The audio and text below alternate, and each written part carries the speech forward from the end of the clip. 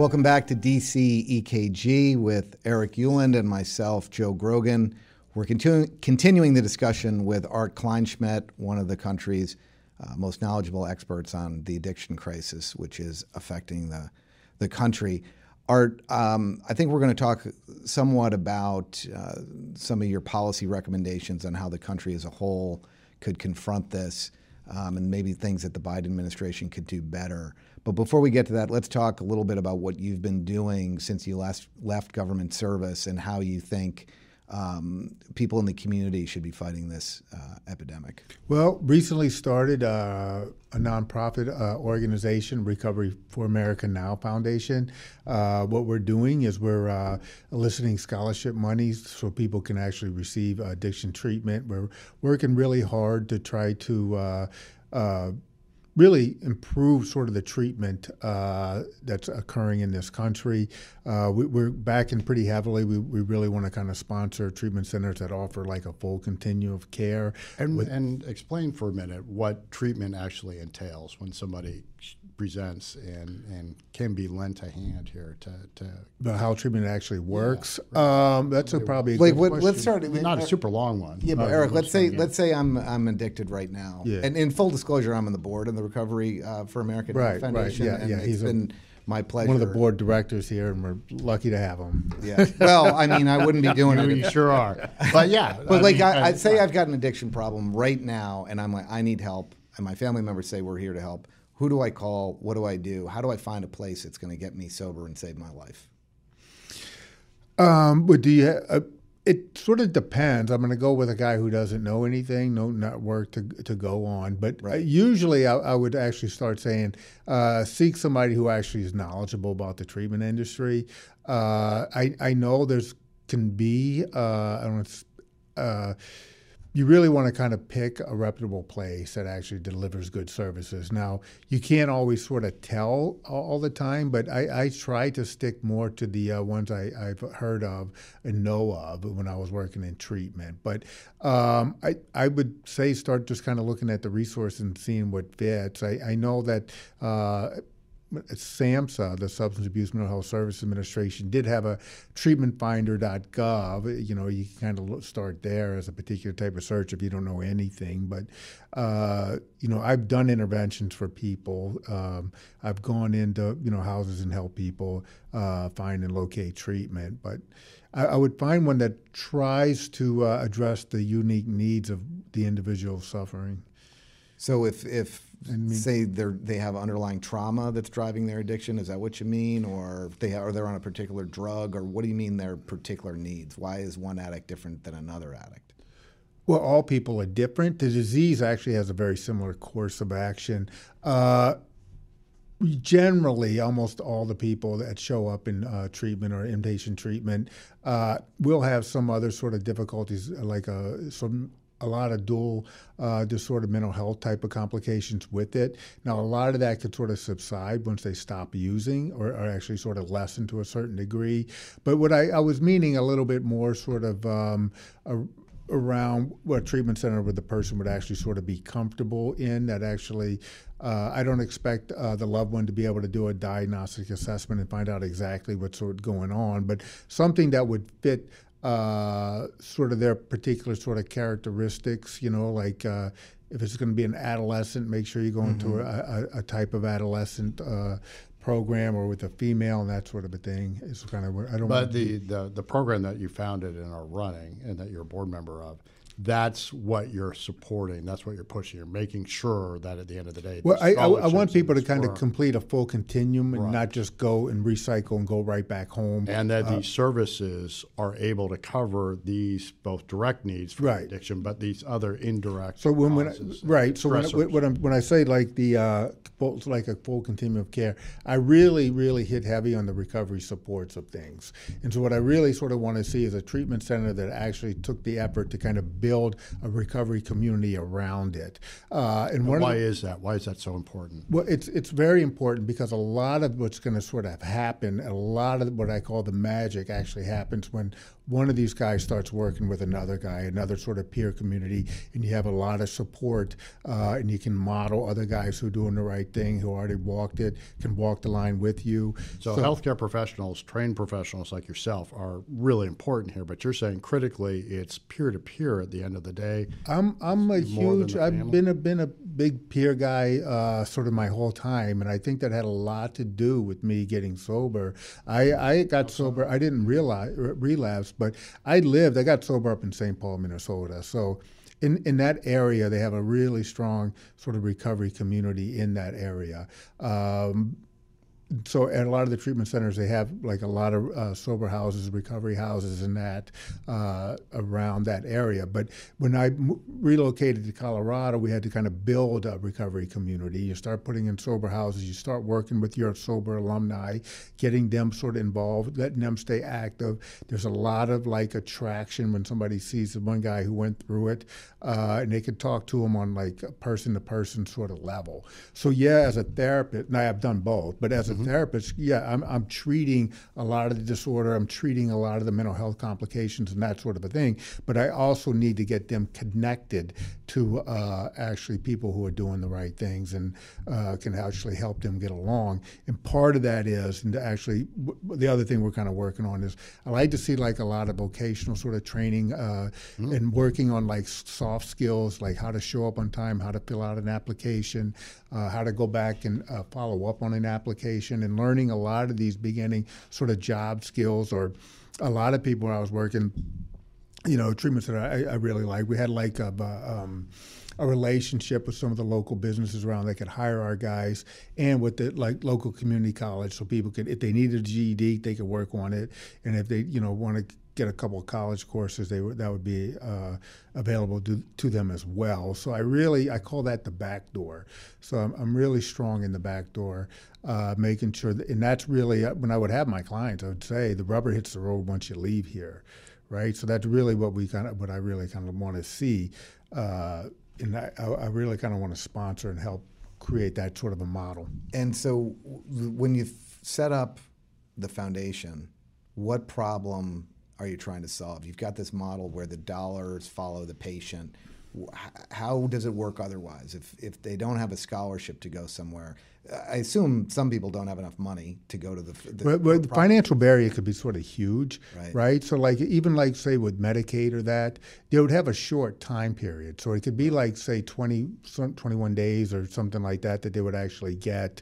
So the problem that I really kind of want to solve, the very expensive part of treatment, I call it's like primary care. So that's where a lot of the diagnostics are kind of going on. You would kind of see that sometimes in your typical 28-day type of program.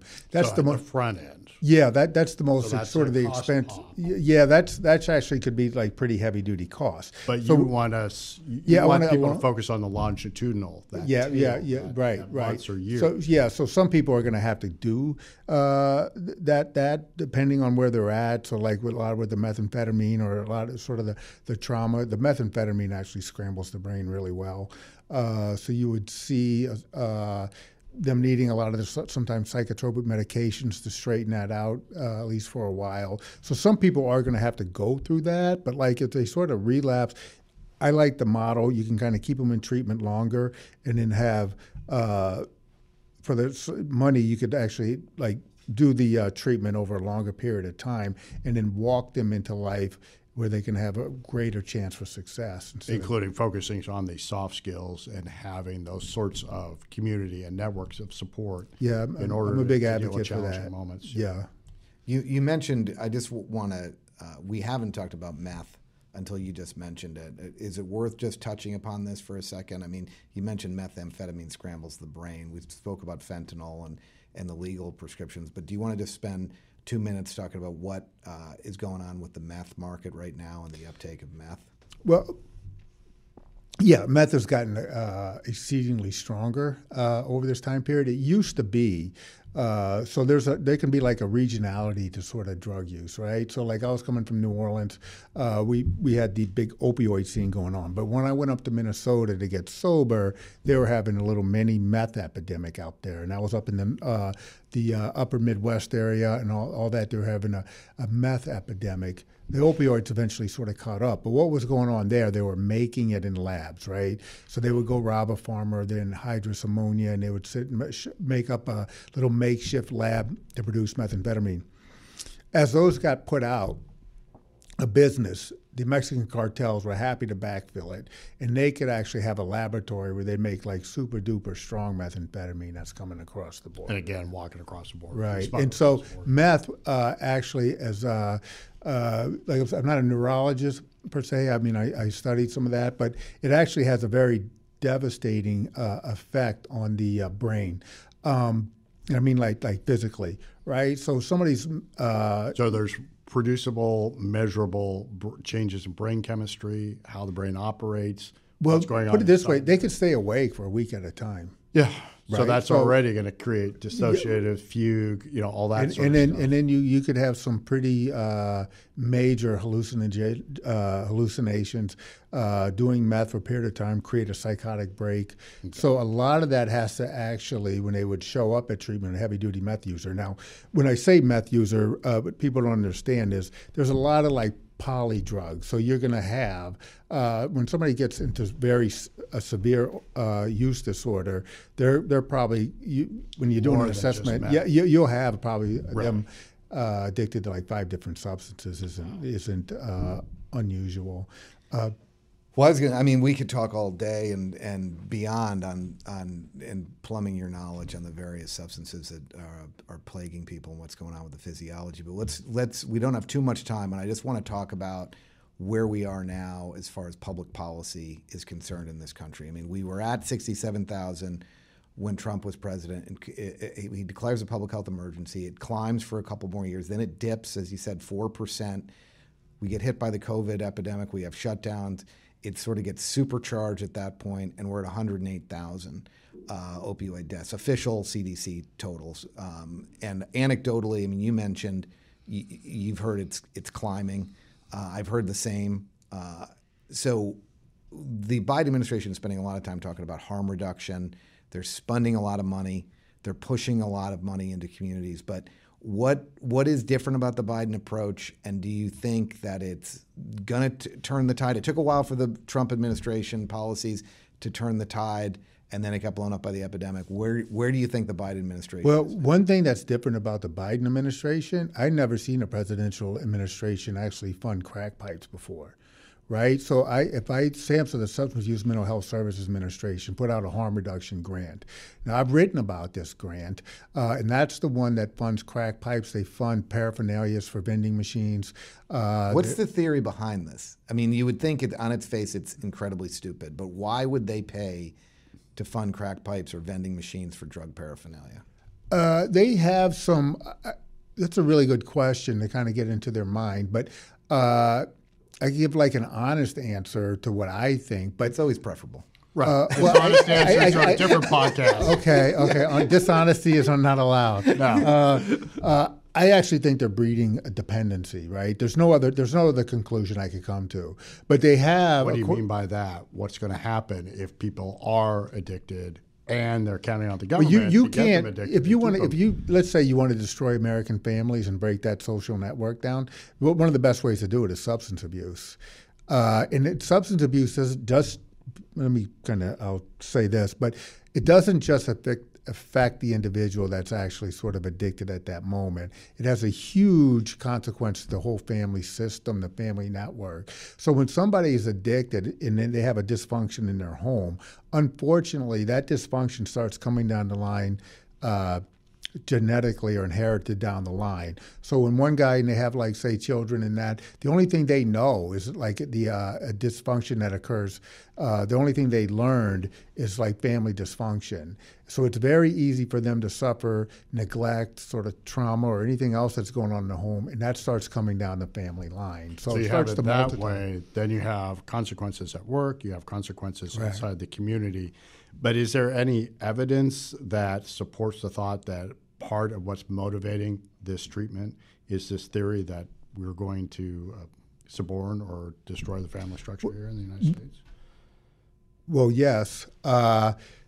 You could probably find a peer-reviewed article on it, but I can tell you, as all my years in treatment, that's a simple consequence. That's factual, right? That this is a consequence of drug addiction and drug abuse. But if you went to it doesn't take any conspiracy theory to come up with the idea that they are by providing crack pipes and vending machines with paraphernalia, they are normalizing. You can say the same thing with the fentanyl test strips, right? Like putting out the New York City Health Department put out the safe way to use fentanyl. They also had a poster that said you can be empowered by using fentanyl safely.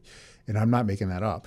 And like I say, the truth in that is fentanyl's deadly. It's probably the most dangerous intoxicating chemical that the world has seen so far.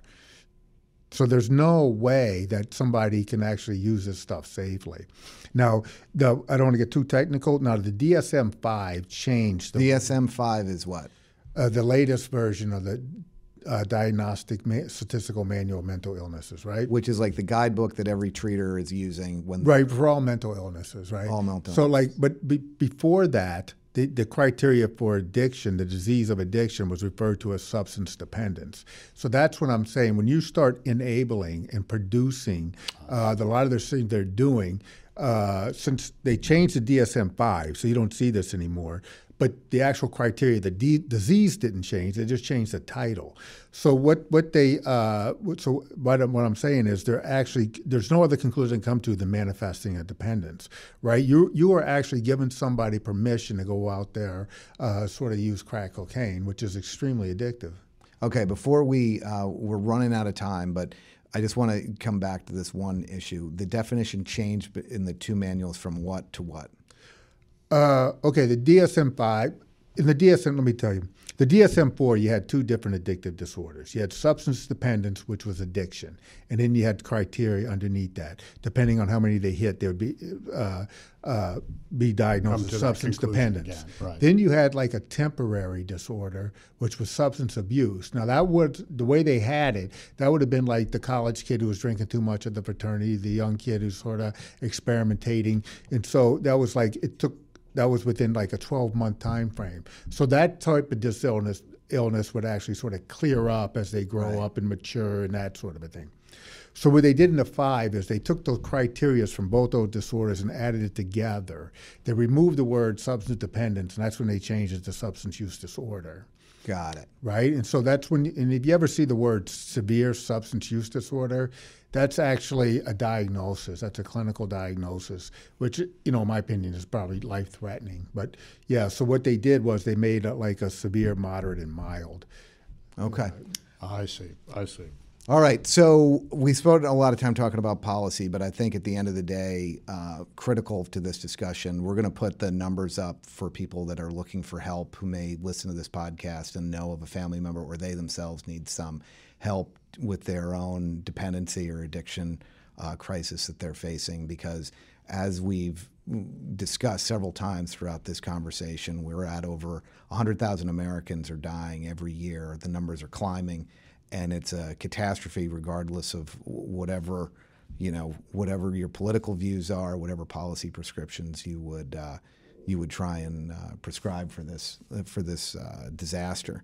So with that, I wanted to thank Art Kleinschmidt for joining us, and Eric, thank you, of course. Absolutely, and thanks. Well, I appreciate you having me. And Recovery for America Now Foundation, we're having our big fundraiser in October. Dr. Drew Pinsky is going to be our keynote speaker, so we're very excited about that. Well, good luck. And I really appreciate y'all having me on. It's awesome. Absolutely. Thanks for coming. Great conversation. Thank you. Thank you.